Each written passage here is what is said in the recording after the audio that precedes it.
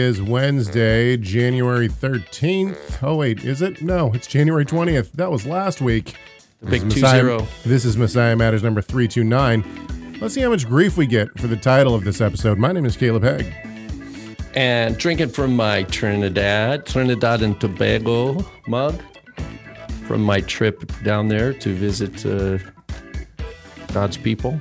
What was that? That was 2017. Enjoying it still. Thank you, Brent, for the mug. My name's Rob Van Hoff. That's, I think. No, you are not. That's a lie. That's where you were going. That, with that, my friends, is a lie. I am Rob Van Hoff. All right. What's you up, know everybody? Me. Short attention span. What's up, everybody? What's up? It's been a little while, eh? It's been, last week we didn't have any power. It was stormy. Yeah, it was stormy. It was stormy. But, you know, here we are. Okay. By the way, for those who haven't realized this, if you're watching this on YouTube, the reason that the intro is so long is because that's our countdown.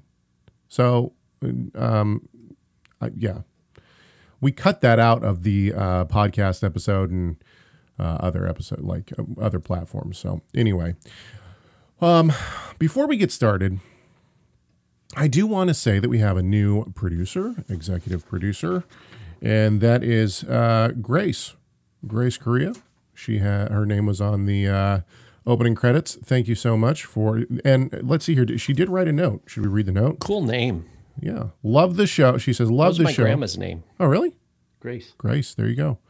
She says, love the show. Blessed by Rob and Caleb every week. Really loving to learn more about theological foundations surrounding our Savior and Messiah Jesus, especially expressed through the love and patience you guys exhibit on the show to those who may not know as much as you two on the topics. Keep up the great work. We are very kind. We are learning. I think if you look at the chart of our growth. All right, hang on. Let's give her the final. You've been blessed. So I've been asked now to speak at a conference in April. And are you okay? Are you dying over there? Good gracious. Yeah, I just that water went down the wrong pipe there. Oh, I hate that. So I'll just mute if I have to cough, I'll just remember to mute myself. Okay, you Fair. were saying conference in April. Yeah, I've been so the Central Washington Messianic Conference or something like that. Moses Lake. It's going to be good. I got 2 sessions. They have no clue what they're doing. They have no clue what they've done. Yeah, it'll be good. I'm excited about that. So in April, I think it's April 24th is when I'm speaking. Come on down. And I already know that there are going to be some people there that I'm excited to meet. So people that I've talked to on the phone, but I have not ever met face to face. Right on. That'll be exciting. That's just, right around the corner. It is. Okay. We need to jump in because we got so much to talk about. It's unbelievable. And so this is one that Rob is not privy to. Actually, let's go the other way. 2 weeks He said privy. 2 weeks ago, we talked about Michael E., who has been commenting on our YouTube channel. And this is let me jog everyone's memory here for those who might not remember. He was the one who said that Abraham was not saved by the blood of Christ, and said that to believe such theology was to discount the blood of Christ, which I don't follow that logic. Anyway, in fact, I think it's the opposite. Anyway, so he wrote in again, and he says, here is a heresy, because he was commenting on I clipped one of our segments on the word heresy. And anyway, with all that said, he says, here is a heresy. Question for you. Are modern Jews who do not accept Yeshua but believe in a coming Messiah in the future in the new covenant? Now, I wrote back and I just said no. That was my only comment back. No, they're not. If a person, and Ephesians talks a lot about this, right? That, it's not about bloodline.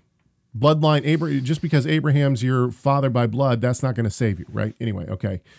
So then he writes back and he says, if people can be saved, quote, saved, by faith in a Messiah before he came, and the blood transcends time, then why can't they be saved by rejecting Yeshua as Messiah, but still believe in a Messiah? Now, this is a great question. I actually appreciate this question, even though he was quite snarky about it. He said something about like, I'll wait for your hypocrisy, for your response in hypocrisy or whatever. Okay, that's fine. It is what it is. But let's respond to this. First of all, this has been something that has been talked about for a very long time. And ultimately, we can talk about the progression of this belief, but Paul talks about this. He says that Abraham believed God and it was reckoned to him as righteousness, right? So what does that mean? He was justified. And I even put in a passage from Romans where it says that Abraham was justified by faith. And so Michael wrote back and he said we would need to define what justified is. Yeah, that's right. He's right about that. We do need to define our terms and the terms justification. What does it mean to be justified? It means that he was seen as not guilty. He was just, hence the term justified. He was declared not guilty before the Almighty. Right. That means accusations against him have no legal standing before the judge. Exactly.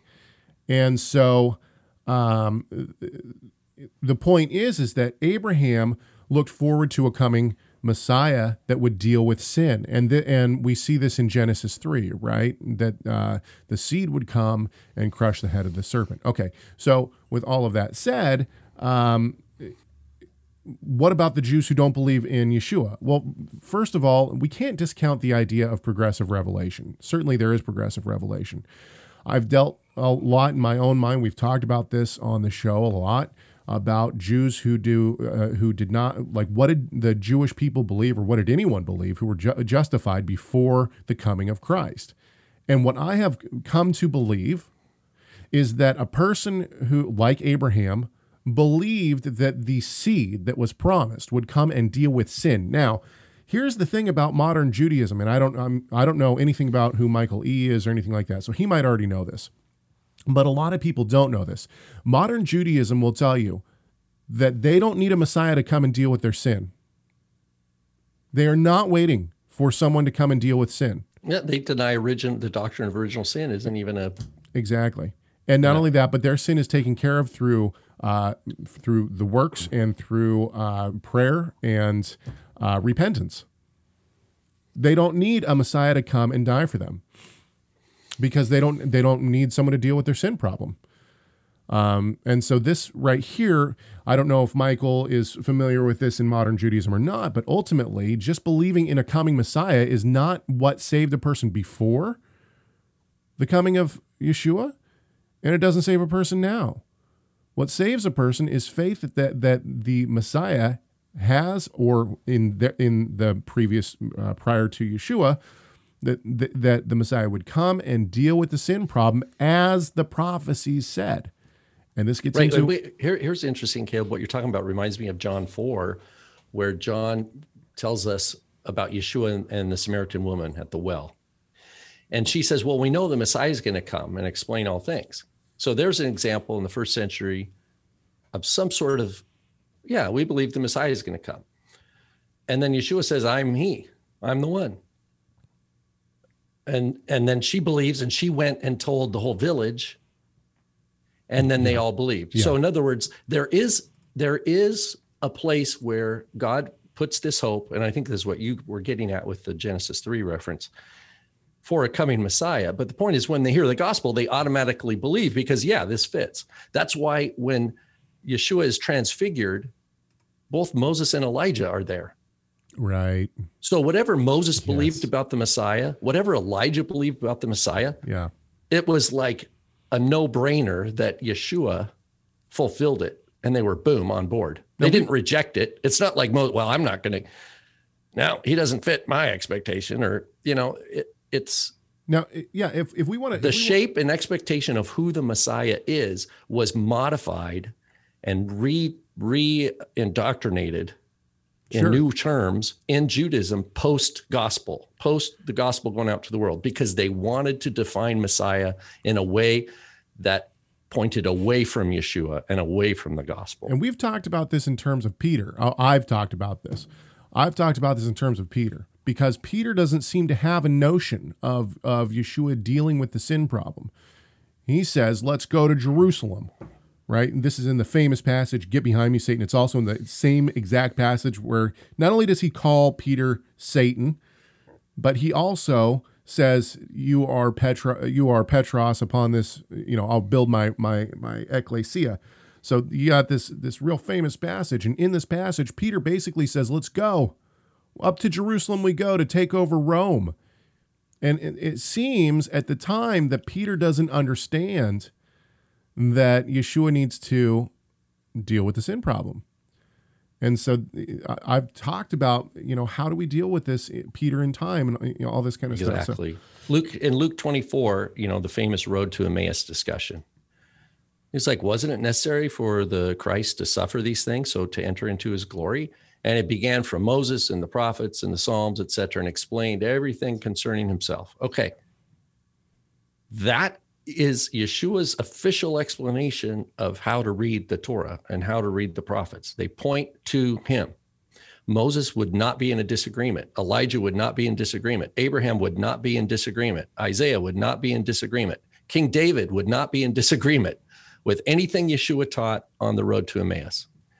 So, therefore, it is obvious there is no salvation apart from who is the Son of God, because it's only by faith in Messiah that there is a capacity for us to please the Father. We have to be in the Son who pleases him. Well, if we're not in the Son who pleases the Father, what are we going to do? There's no workaround. Well, there's no other way in. You're making a point. You're making a point that we've already made, but we'll make it to Michael again. If you watch this, which I don't know if he watches the full show or not, but if Michael watches this, the ball's in your court at this point. And the reason why is because we've already asked, what do you think it means that Abraham was justified? Could Abraham stand before the Almighty and the Almighty say not guilty if he was not covered by the blood of Christ? Exactly. And if your answer is yes, he could, then the question is okay, well then how is he justified, and why aren't we all just justified by that instead of having the Almighty? What's the difference? In other words, exactly. Why would the Almighty send Yeshua to die on the cross? It makes no sense. And by the way, this is talked about specifically in the 1689 Baptist Confession. Let's read it. They say, this is what they say. They say the price of redemption was not actually paid by Christ till after his incarnation. Yet the virtue, efficacy, and benefit of it was imparted to the elect in every age since the beginning of the world in and by those promises, types, and sacrifices that revealed him and pointed to him as the seed that would bruise the serpent's head and the lamb slain from the foundation of the world. He is the same yesterday and today and forever. The Baptist Confession for the win. And that's 17th century. When was that? 1689. Baptist Confession. Now, please. That, my friends, is older than America. I can already hear the emails being typed. Look, I'm not saying that the Baptist Confession is the end-all, be-all. In fact, I disagree with portions of the Baptist Confession. All I'm saying is that there is a history of this theology. It's not like all of a sudden we came up with this. Right. All right, let's move on.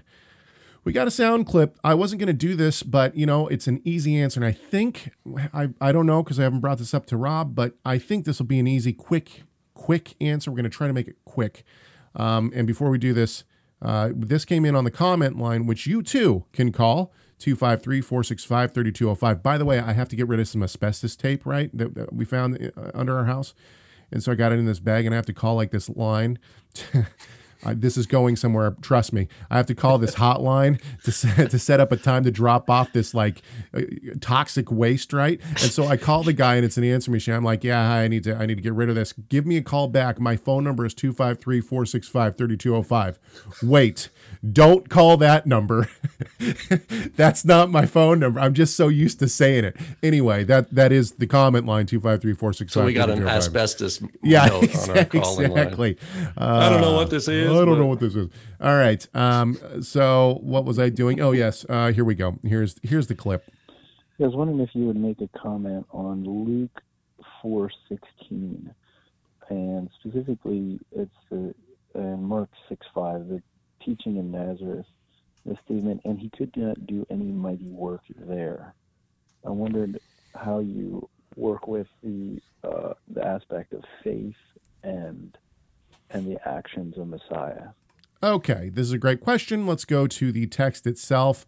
And there's actually... Luke, what? Okay, he brings up the Luke passage. However, I'm going to circumvent that. And the reason why is because ultimately he's talking about Mark 6:5. There's parallels in all three of the synoptic gospels.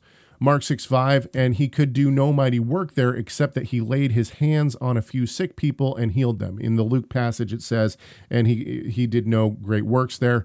But then in Matthew 13:58 is when we really have the expounding of this passage. It says, and he did not do many mighty works there because of their unbelief. And so this is what the caller is actually getting at. He didn't leave his name, which is totally fine. He didn't leave his name, but the question is, why couldn't he do any great works there? Was it because lack of faith made it so he didn't have the power to do so or not?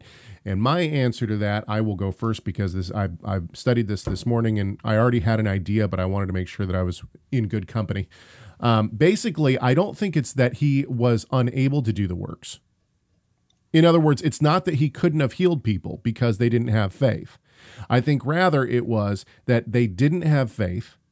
And so if he did those works, his works would have been attributed to Satan or to someone else. In other words, they didn't have faith, so him doing those works would have not been of the same result as places where they did have faith. Does that make sense?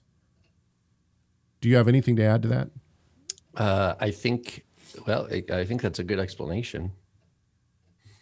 I mean, so he healed some sick people. Yeah. So to me, that is a miracle already. Of course. It says that he does. We have to, right. So we have to differentiate what is, there's a few things. One, that Yeshua only does the will of the Father. Right. That's one thing we have to keep in mind. Another is that we have to understand what is this word dunamis, which is translated miracle in like the NASB. And then the fact that he did heal some sick people, which to me is a miracle. Yeah, of course. So the idea is, well, he's doing something that I would call a miracle by healing sick people. And on the other hand, he's never going to do anything that the Father does not direct him to do. So then there's this middle bit of what are the mighty things that are mighty thing that he is not able to do there. Right. And we could speculate, right before it, he says a prophet is not without honor except in his hometown. Right. So there's something about their, their stubbornness of heart that for some reason the Father is saying is denying those people something that Yeshua was in Yeshua's power to do, to bless them, but that blessing was withheld due to stubbornness of heart, right, of some sort, at least for that time being. And it says he wondered at their unbelief. Right. So, boy, I mean, the way I read that, Yeshua's going away going, man. They wouldn't have believed the miracles anyway. Exactly. Why does Yeshua say, don't put pearls before swine? Right. Why does he say that? He's not talking about pigs or dogs. He's talking about people. Yeah. And there's something here where by the leading of the Holy Spirit, the line was drawn. Exactly. And Yeshua was obedient. So that's the way I read it.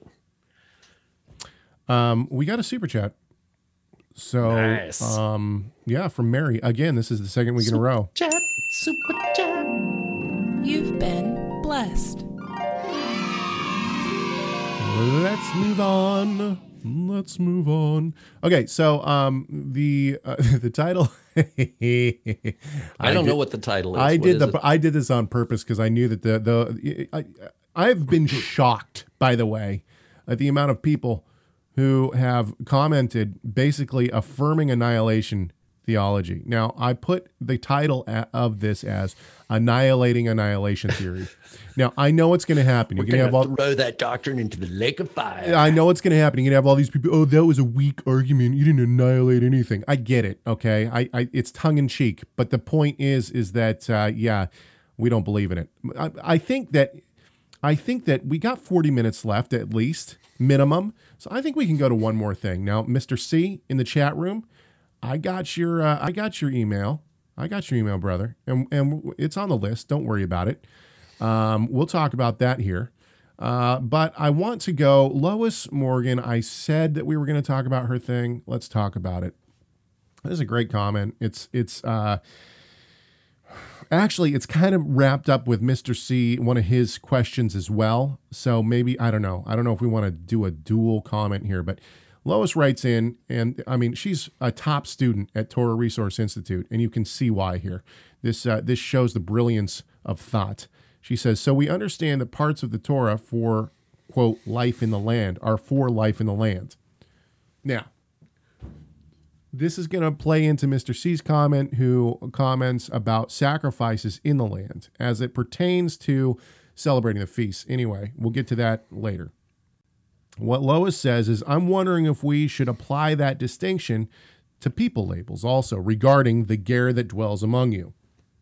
How can we have that classification of person now, since we don't have a predominantly covenantal, as in covenant with Yeshua, Israel, in the land?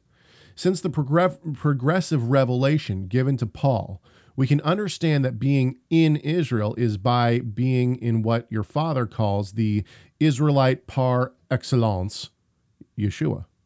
So do we currently have people that fit the label of dwelling among Israel, that have attached themselves to Israel's God, that is believe, but are distinguished from Israel by bloodline? That seemed to be what you were talking about, but I'm having a hard time visualizing how that looks today, as most believers today do not, quote, sojourn with Israel.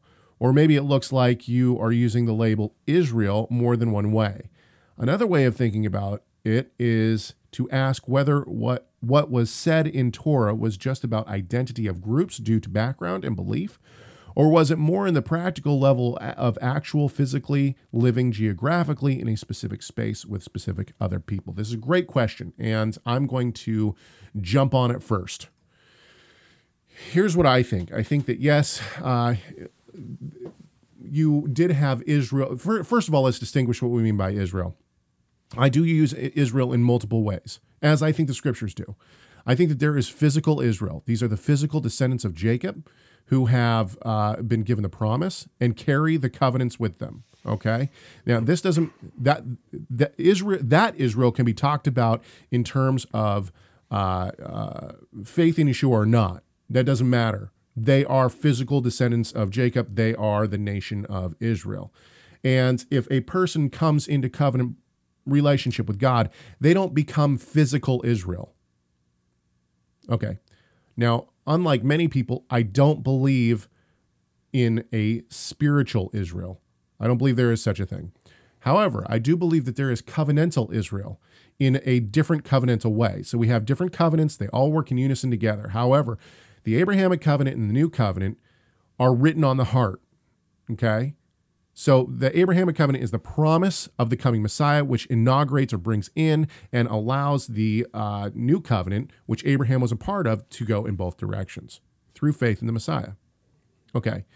With all of that said, a person who is not physical Israel, they can become part of Israel. That doesn't mean become physical Israel, but they can become a part of the covenant people of God and enlarge Israel, the covenant people, by coming into covenant with God. This is New Covenant Israel. And that's not to displace or replace the physical Israel. In fact, those who are not believers eventually will be broken off of Israel.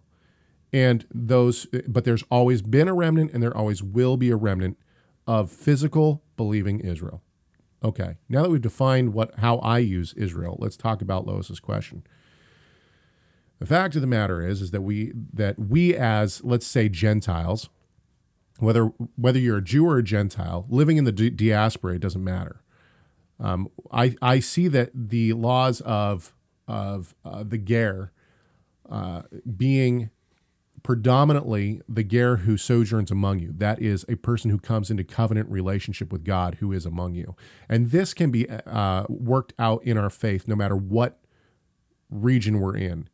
For instance, if I'm in Tacoma, Washington, and I have a church and a newcomer comes, I don't discriminate against the newcomer because they are any race or because they are even from a different background. Roman Catholic. We have some people who come from a Roman Catholic background in our congregation. So the point is that I treat people the same way, and the laws still apply, just like in the Torah. In other words, we don't discriminate because of bloodline, and I think that's ultimately where the laws of the ger come from. They are to be treated just like everyone else that is in your community. Rob? I think that's right. Boom! I don't drop. Have what he said. All right. Now, let's piggyback that real quick then with Mr. C's second comment. You know what? I did have one thought along the way. Go. Concerning one of the things Lois said, brought up originally, has to do with the land. One thing that I want to keep in mind is, for example, in Paul's epistle to the Ephesians, he cites to them the commandment from the 10 words from Exodus 20 and Deuteronomy 5 of honor your father and your mother, and it will be well with you, and you will live long on the earth. He says this is the first commandment with a promise. Now, to live long on the earth, does that mean in the land of Israel? Or does that mean even in Ephesus, even in Asia Minor, or wherever you are on God's planet, since the world is the Lord's in all its fullness, that that blessing and that promise with regard to that specific commandment given at Sinai would apply wherever you are on the planet, right, in honoring your father and mother? Or does that only apply in the land of Israel?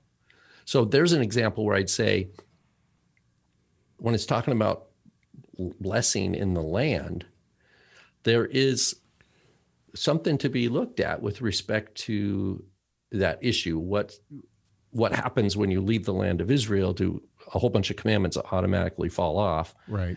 And therefore, if I'm not even an Israelite, does my proximity to covenantal people change if I'm in the diaspora versus if I'm on a plot of tribal ancestral land in Israel? This is perfect. Let's bring this second comment in because Mr. C actually speaks directly to this.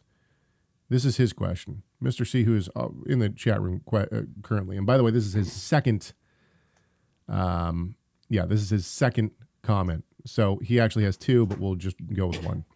My question is related as it concerns the feasts, reading about them in the book of Leviticus. Now, he had something before this about how we talked about sacrifices can only be done at the temple. So keep that in mind. He says, it seems to me that all/most of the feasts have some form of sacrifice or offering associated with them. That's true. That's true. If we are not advised to offer sacrifices due to lack of the temple, how are the associated feasts required? How are we to perform part of something but not the whole? I have read and heard groups and peoples explaining that there is not any effectual purpose to the feast other than celebration and showing obedience. I would disagree with that. I would strongly disagree with that. We'll talk about that in a second, which brings my thought back to part or whole. Some say that we keep what we can of the Torah, considering the lack of the temple, and relates to not being allowed to carry out biblical law due to being limited by culture and laws of the land. I tend to see things as black and white, do it all or don't, required or not required. I would like to know your opinions on this. You can't look at things like this as black or white because the Torah is not black or white about a lot of things. And this is one of the reasons that community is so important. But let's talk about the idea that of festivals not basically in the diaspora. First of all, let's go to the Torah itself. I always love to bring in this scripture and let people ruminate on it as we talk about things like this. Deuteronomy 30, verse 1 through 3, it says, "And when all these things come upon you, the blessing and the curse," he's talking about the covenantal blessing and curses here, right? This is "which I have set before you, and you call them to mind among all the nations where the Lord your God has driven you." So we're talking about the diaspora. When you're in the diaspora and you think of all these things that God has commanded you, and return to the Lord your God, you and your children, and obey his voice in all that I command you today, with all your heart and with all your soul, then the Lord your God will restore your fortunes and have mercy on you, and he will gather you again from all the peoples where the Lord your God has scattered you. I could preach this. The point is that there are certainly some things that we can't do in the diaspora. There's certainly not. And we have a great example of this in 1 Corinthians, because Paul talks about them celebrating the festival of Passover. And what does he say? Therefore, Yeshua is your Pascha. In other words, you don't have a Passover lamb, but he says, but celebrate the feast with joy and gladness. So he tells them that they're supposed to be celebrating the feast. They don't have a Passover lamb because they're not in Jerusalem.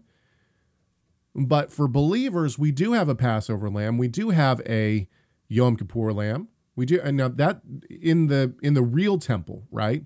That doesn't mean we have the shadow that's here on earth, but it means that we are to do as much as possible, because that's what the Lord has commanded us to do. And I think that this goes back to Lois's question. I think this goes for any command that we can possibly do.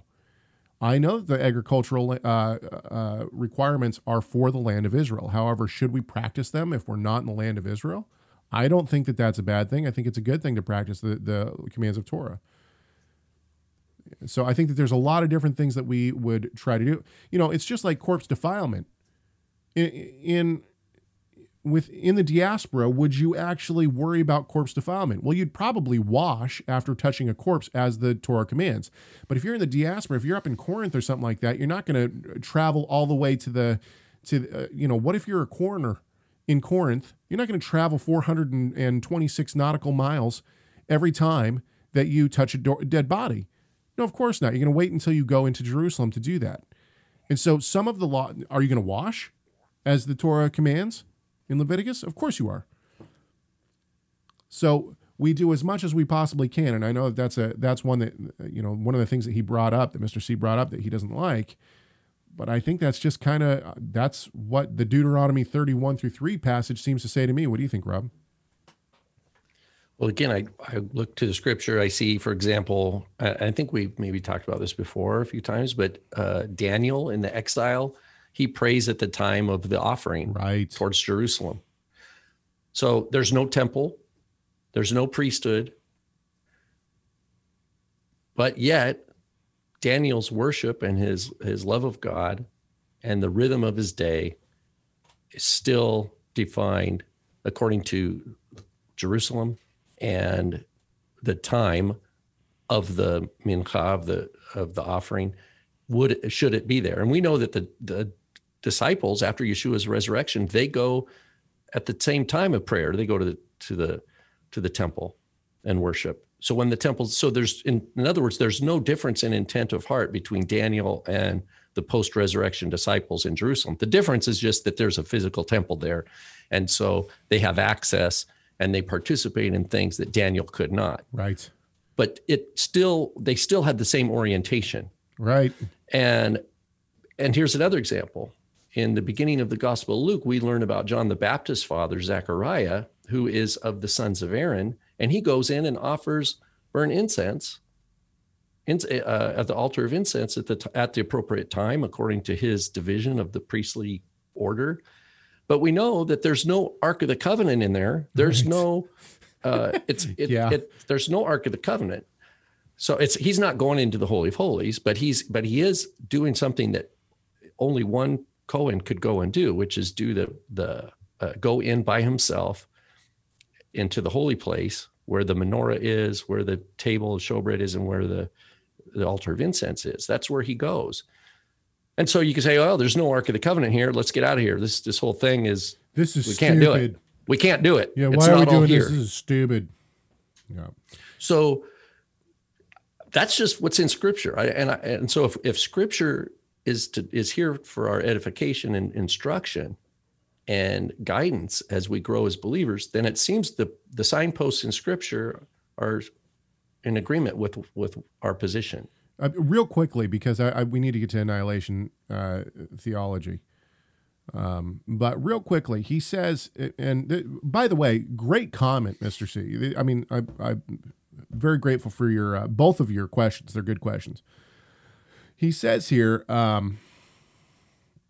he says, I have read and heard groups and people explaining that there is not any effectual purpose to the feast other than celebration and showing obedience. I don't know what you would mean, what we would have to define effectual purpose, but I think that there is an effect, and that effect is that the festivals do their number one main goal and priority in my mind.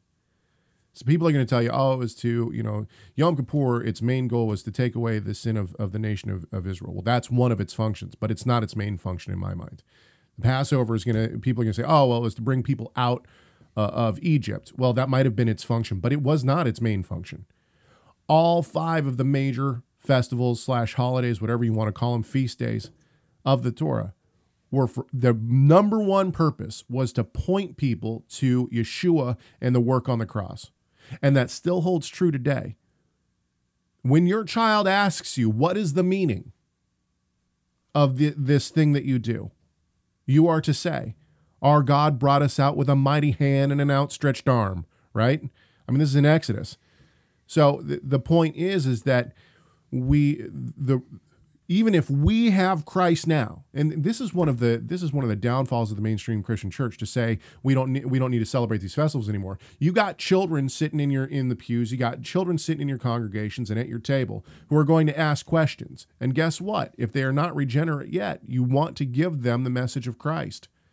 And you do that in the exact same way that the Torah tells you to, through the festivals and through the Torah, of course. It is the tutor that brings us to Christ. So that is the effectual, maybe I'm using that term wrong. I don't know how Mr. C was trying to use it. He says saving value. So yeah, I think that they do have saving value in the sense, no work has saving value.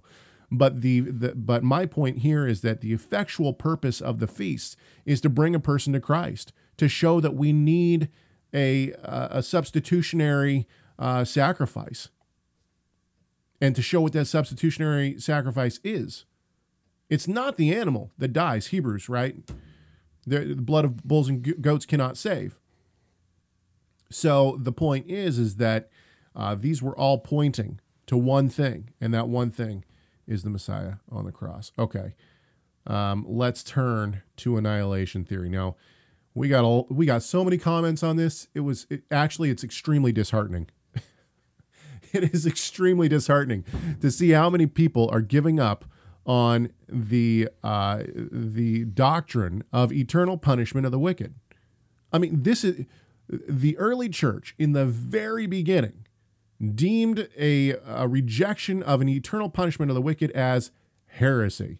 Let's bring it back to that word that we talked about 2 weeks ago, heresy. And honestly, I think that this is heresy. Not that a person who believes this is necessarily a heretic, necessarily. However, I think that this is a major, major theological downfall for those who are giving up on such a doctrine. Now, we got a lot of flack because 2 weeks ago, we talked about one of my theories of annihilation theory. Everybody said, oh, you're talking about, this is just what you think. This isn't from the word. Fair enough. Let's go to the word. Actually, the Truth Group said, I was looking forward to learning more about this topic, but instead, all you did was give us your personal opinions. Do you have any other videos or on your channel that might address this topic from a biblical standpoint? Okay. Great point. Duly noted. And then we got people who said, okay, there is a website dedicated to annihilation theory and proving that the Bible has nothing to say about eternal punishment of the wicked. I went to this site. It's called Rethinking Hell. If you're watching this on YouTube, there's a link in the YouTube description to this site. I put it there because if you want to go look at what these people have to say, by all means. I found their arguments to be lackluster at best. Most of them, if not all of them, I think most of them, some of them have some training, but most of them don't. They, in terms of biblical training, that's not to discount them. That's not to say that they don't have something good to say. However, on this subject, there's a lot lacking. You can also go to another link that I have in the description on the YouTube description, which is Desiring God, Why Hell is Eternal.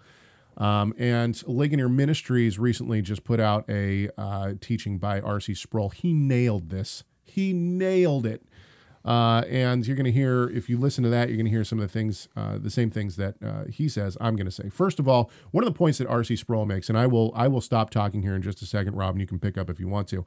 One of the things that R.C. Sproul says so brilliantly is that the person who speaks the most about hell in the entire Bible is Yeshua. And in fact, Yeshua talks more about hell than he does about heaven. Let that one sink in, everybody. And it's not a place that you want to go. It's not a place it is described throughout the Bible as a place of torment, gnashing of teeth. And it's so, but we're going to focus in on Mark chapter 9, verse 42 through 48. There's a lot that goes on in this passage. A lot of the early manuscripts have taken out certain saying of this until the end. Let's read it. Mark 9:42 through 48. He says, this is Yeshua talking, whoever causes one of these little ones who believe to stumble, it would be better for him if with a heavy millstone hung around his neck, he had been cast into the sea. If your hand causes you to stumble, cut it off. It is better for you to enter life crippled than having your two hands to go into hell. Now, the word here for hell is Gehenna. We'll talk about that. Okay, first let's stop. Why? Just from a logical perspective, if Gehenna or the afterlife or whatever it may be is for the wicked is annihilation, then why would it matter whether or not I have my two hands or not? If I'm just going to be annihilated, who cares if I have my two hands or not? Why not just have both of my hands here and enter into annihilation, quote unquote, with both my hands? I'm just getting annihilated anyway, the rest of my body, right? So just from the very beginning, from a logical perspective,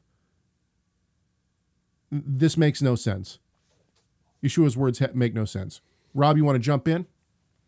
Well, the one passage that came to mind, pardon me, is Paul cites in 1 Corinthians 5, if the dead are not raised, let us eat and drink, for tomorrow we die. So also, obviously, Paul is not citing that as a scripture.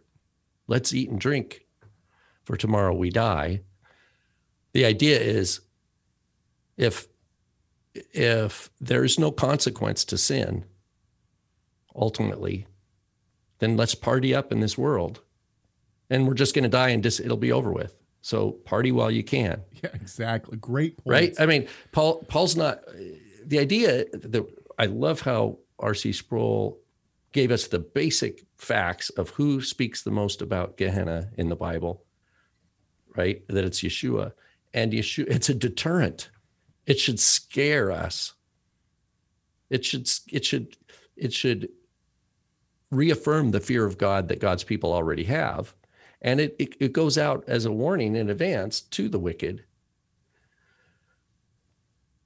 But if it was just if the idea was that there is no consequence to sin other than you just die, then what's the logic of obeying God in terms of some sort of reward or penalty? So can I jump in real quick? Sure. In the chat room, I don't see how it could be classified as heresy either way. Neither changes the foundation of the gospel. Both are forms of punishment that last forever. I would disagree with that thoroughly. And the reason why is because... Wait, which is the punishment that lasts forever? Help me Both of understand. them, not existing or How is not existing a punishment? yeah, exactly. Because you don't. The idea of punishment is that what's the philosophy here behind punishment? Removal from existence. How is that a punishment? Well, not only there's no conscious, there is no consciousness. There's no. and this is what I was trying to say 2 weeks ago, is that if that's the case, then we've all experienced hell up until the time we were born, non-existence. But beyond that, this diminishes the. But you can't right. You can't even experience non-existence. Yeah, exactly. Because you don't even exist, so Yeah, exactly. you don't experience anything. So anyway, I don't know. And beyond that, I think that it diminishes the holiness of God. I keep saying this, and people keep saying I don't understand what you're saying, but the idea that God's holiness does not demand perfection, or that His wrath will be poured out fully on those who have gone against His holiness. So the idea is, now again, it's not in my wheelhouse here, but the idea, the way I understand it with annihilation, is that there's a temporary suffering. So let's say a wicked person dies, they suffer for some finite short amount of time, and then they disappear. Yeah, actually, so what you're talking about, this is actually a key aspect to this, what is it called? rethinkinghell.com. They base all of their arguments on this idea that Gehenna is actually a place where people who are wicked go before the judgment. So they spend this time in Gehenna, and then at the end, and they do this because of the passage in Revelation where Gehenna is said to be thrown into the lake of fire. There's a lot of problems with this. But so basically what they're saying is that before a person is judged, they're put into the lake of fire. So I don't understand how that Whether would work. so are you not? No, yeah, exactly. So are you already judged? Yeah, exactly. Does that mean the wicked or the righteous go to Gehenna too and wait? Exactly. Yeah, there's so many problems with this theology. Anyway, so their arguments, before you go to rethinkinghell.com and start studying, know that this is what their argument has to be based on, is that Gehenna is a pre-hell experience for the wicked. So what again, I don't know. I really don't care what they say about anything, but Yeshua again in Luke talks about, the rich man and Lazarus, and the Lazarus is with Abraham when he dies. Yeah, they say that's Gehenna. So that's beforehand. Well, so Dude, the look of confusion. Wait a minute. in The face. rich man is in torment, and he wants to go to Gehenna, where he wants to go to the trash heap. Okay, so you're bringing this back to Mark 9, and I want to finish. Okay. I want to finish this off, which is great. So I don't need to understand the perspective. Yeah, let's keep going with Mark 9, 42 through 48, because this, I don't understand how you could get around this text. And I went and read Rethinking Hell's work that they've done on this passage. It answers nothing. In fact, I think that they've really, really mishandled it. I think we should retitle our show today, Rethinking Hell. Exactly. Anyway, so it says, so let's keep going with this text in Mark 9. It says, "It is better for you to enter life crippled than having your two hands to go to hell, into the unquenchable fire." Okay. And then there are later texts that add this part, where the worm does not die and the fire is not quenched. End of. Okay. So now all of the texts have this part coming right now. "If your foot causes you to stumble, cut it off. It is better for you to enter life lame than having your 2 feet to be cast into hell." That's Gehenna. And then some later manuscripts add, "where the worm does not die and the fire is not quenched." And then all the manuscripts have, "If your eye causes you to stumble, throw it out. It is better for you to enter the kingdom of God with 1 eye than having 2 eyes to cast into hell." And then this is in every manuscript. This last one is, "where the worm does not die and the fire is not quenched." This is a quote, the "where the worm does not die and the fire is not quenched," from Isaiah 66:24. Okay, what does it mean? What does it mean where the fire is not quenched and the worm does not die? we need to know some Tanakh history for this. And basically what happens is you have Israel enter the land, and Israel turns to idol worship. The worst kind of idol worship. In fact, they turn to Moloch. And what they do under the rebellious kings is they actually start to do the worst form of idol worship. To Moloch, they start actually sacrificing their children. And they do this in the valley of Gehenna. Okay? And I've actually been to that valley. It's beautiful now. But anyway, not the point. Josiah, that's why the rich man wants to go there, because that's where Lazarus is hanging out with Abraham. Yeah, exactly. Now, obviously, Yeshua is using metaphor here. Obviously, I don't think anyone's going to argue with that. But the point is that now we need to know the history of this place to understand why Yeshua is using it as a metaphor. Josiah comes around, King Josiah, and he says, "Nope, not on my watch. We're getting rid of this."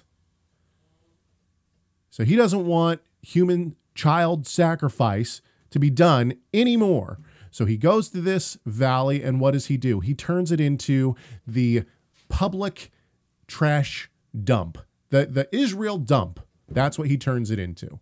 And what they do is they start bringing all of their disgusting trash. They bring in, and actually this is where the runoff for the temple blood went, some people believe, right? And so it smells like death. And guess what they do to get rid of the trash? They light it on fire. Now, here's where the metaphor comes in. Why is the fire never quenched? Because the fuel never is eaten up. The fuel keeps coming. It never ends. And why does the worm not die? Because the trash continue, the source of what the worm eats does not die. It doesn't go away. As soon as someone eats some of it, guess what? Well, worm eats some of it, more is there. It's never unquenched. It's never gone. It's the fuel that he's talking about. This is a metaphor for eternity. That's exactly what this is a metaphor that is being spoken to. R.C. Sproul says it's great. Is this a literal lake of fire? Probably not. And some people think that it's a great thing. Oh, yeah, so happy it's not a literal lake of fire. If you go into, some people think that hell also is a place where you're separated from God. That is not the case either. Hell is a place where God's wrath is fully poured out. And I can guarantee you this. Any person who spends 1 minute, 1 second in hell will pray and beg for a literal lake of fire. And the reason why is because it would be a blessing to be in a literal lake of burning fire for eternity, as opposed to being in a place where the ever-living, almighty, holy God pours out his wrath. I guarantee it. But the metaphor is to show that it is the worst thing that you can think about.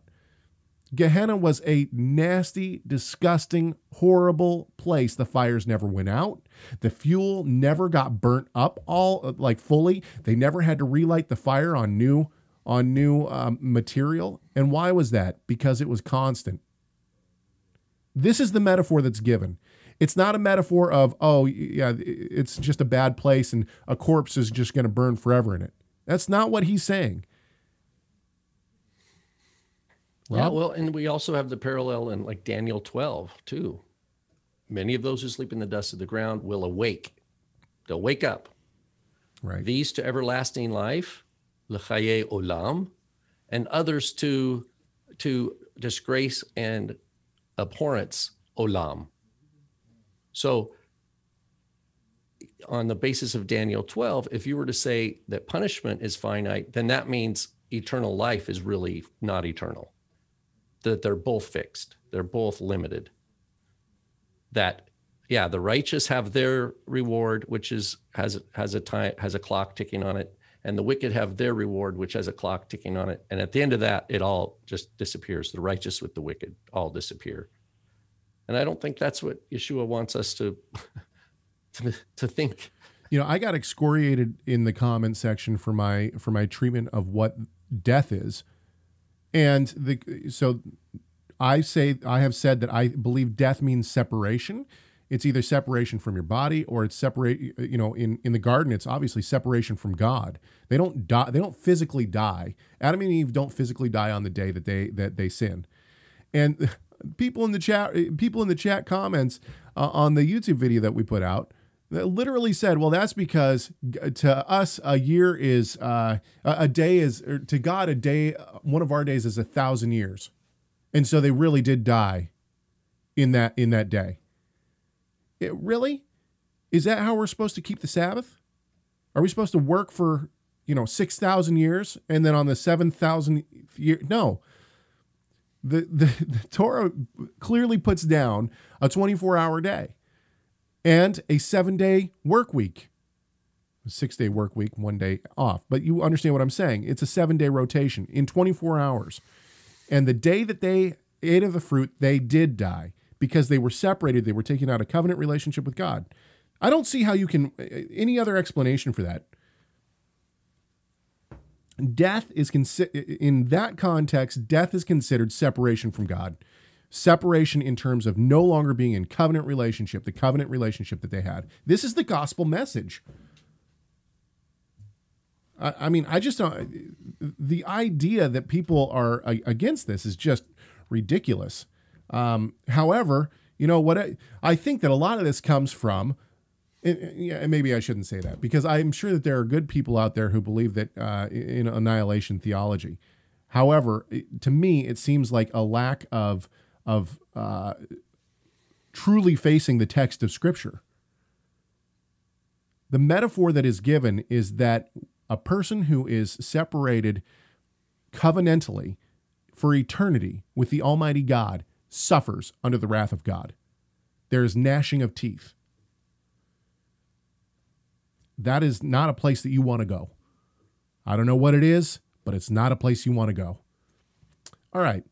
Before we finish here, we need to say thank you to Lee for a super chat in the chat room. You've been blessed. At some point we'll have so many of those in one show that we won't be able to do that for everyone. But right now, that's not the case. So enjoy them. Enjoy your blessings when they come. Anything else you want to say, Rob? Nope. Well, one big thought. What do we think we're entitled to as having life in God's creation? Am I entitled to just whatever I want? Am I entitled to be in a situation where I can judge God, judge the Creator?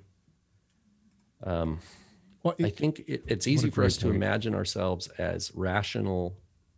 Oh, I'm rational. I have a sense of what is right and what is just. And it just wouldn't be just for God to do that.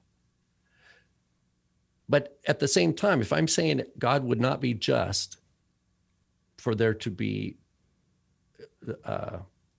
eternity of separation from him, weeping and gnashing of teeth, the worm does not die, how could I say it's just that God would give eternal life to sinners just because they are born again? This, what you're talking That's not just. How is it just for God to reward the righteous with eternal life? What did they do to earn that? What you're talking about I came to this realization in my life, and I think Luther did in his life. You can read all about his grace revelation when he reads Romans. And I think that most believers, if not all believers, come to at least some form of this revelation, which is that if God told me, and R.C. Sproul says this as well, if an audible voice came to me and said, you're going to spend eternity in hell, the only thing that I would be able to say is, okay, I deserve that. If you don't, this is the overwhelming grace of God that we as sinners have spit in the face of the almighty, all-holy God. We are the opposite of holy. And for some reason, he has given us grace to come into relationship with him, even though we don't deserve it. What do we deserve? If you don't think that we deserve eternal punishment for spitting in the face of the Almighty God. You have not understood the holiness of God. That's what I mean by entitled. Like somehow I'm entitled. Oh, I'm not that bad. Yeah, exactly. I'm a good person, Caleb. But God would not be just. But this is the turning point for a person when they come to Christ, is understanding, oh, the weight of my sin. Oh, the burden that Pilgrim's Progress, that weight of the sin. And I think that for some of us who have known the truth, yet turned from the Almighty and lived a life not in step with his wishes, it's even worse, because we realize what we have done. And this is where we come face to the floor, understanding that the Almighty God has loved us anyway, while you were still dead in your trespasses and sin, right? But God, being rich in mercy because of the great love with which he loved us, while you were still dead in your trespasses, made us alive together in Christ. Ephesians 2, right? This is the... Preach it, brother. This is the overwhelming truth of the gospel message. And this is one of the reasons that I continue to say that it diminishes the holiness of God when we try to say that annihilation theology is a biblical theology. It undercuts who God is, and it diminishes our sin. All right, that's all I got. We are so happy to be back with you guys. I know that sounds weird, but it is true. We love coming on air and talking with everybody. Thank you, everybody in the chat room, for being a part of the conversation and for being here. And thank you, everyone. Even the people we disagree with, we are so grateful for the people who leave comments, for the people who call our comment line, for the people who send us emails, even when they are not kind. We use them, even some of the ones that are not kind. We sometimes use those as well. And this show couldn't happen if it weren't for you guys. So thank you so much. Don't forget to give us a call, 253-465-3205. It's 253-465-3205. We listen to every single message. It's just an answering machine. You don't talk to us. You can also shoot us an email, chegg@torahresource.com. It's chegg@torahresource.com. And don't forget to subscribe, like this YouTube channel. It helps us. I know that sounds weird, but it actually does help us. We hope that this conversation has done at least one thing, and that is to glorify our great God and Savior, Yeshua, the Messiah. You know why? Because Messiah matters.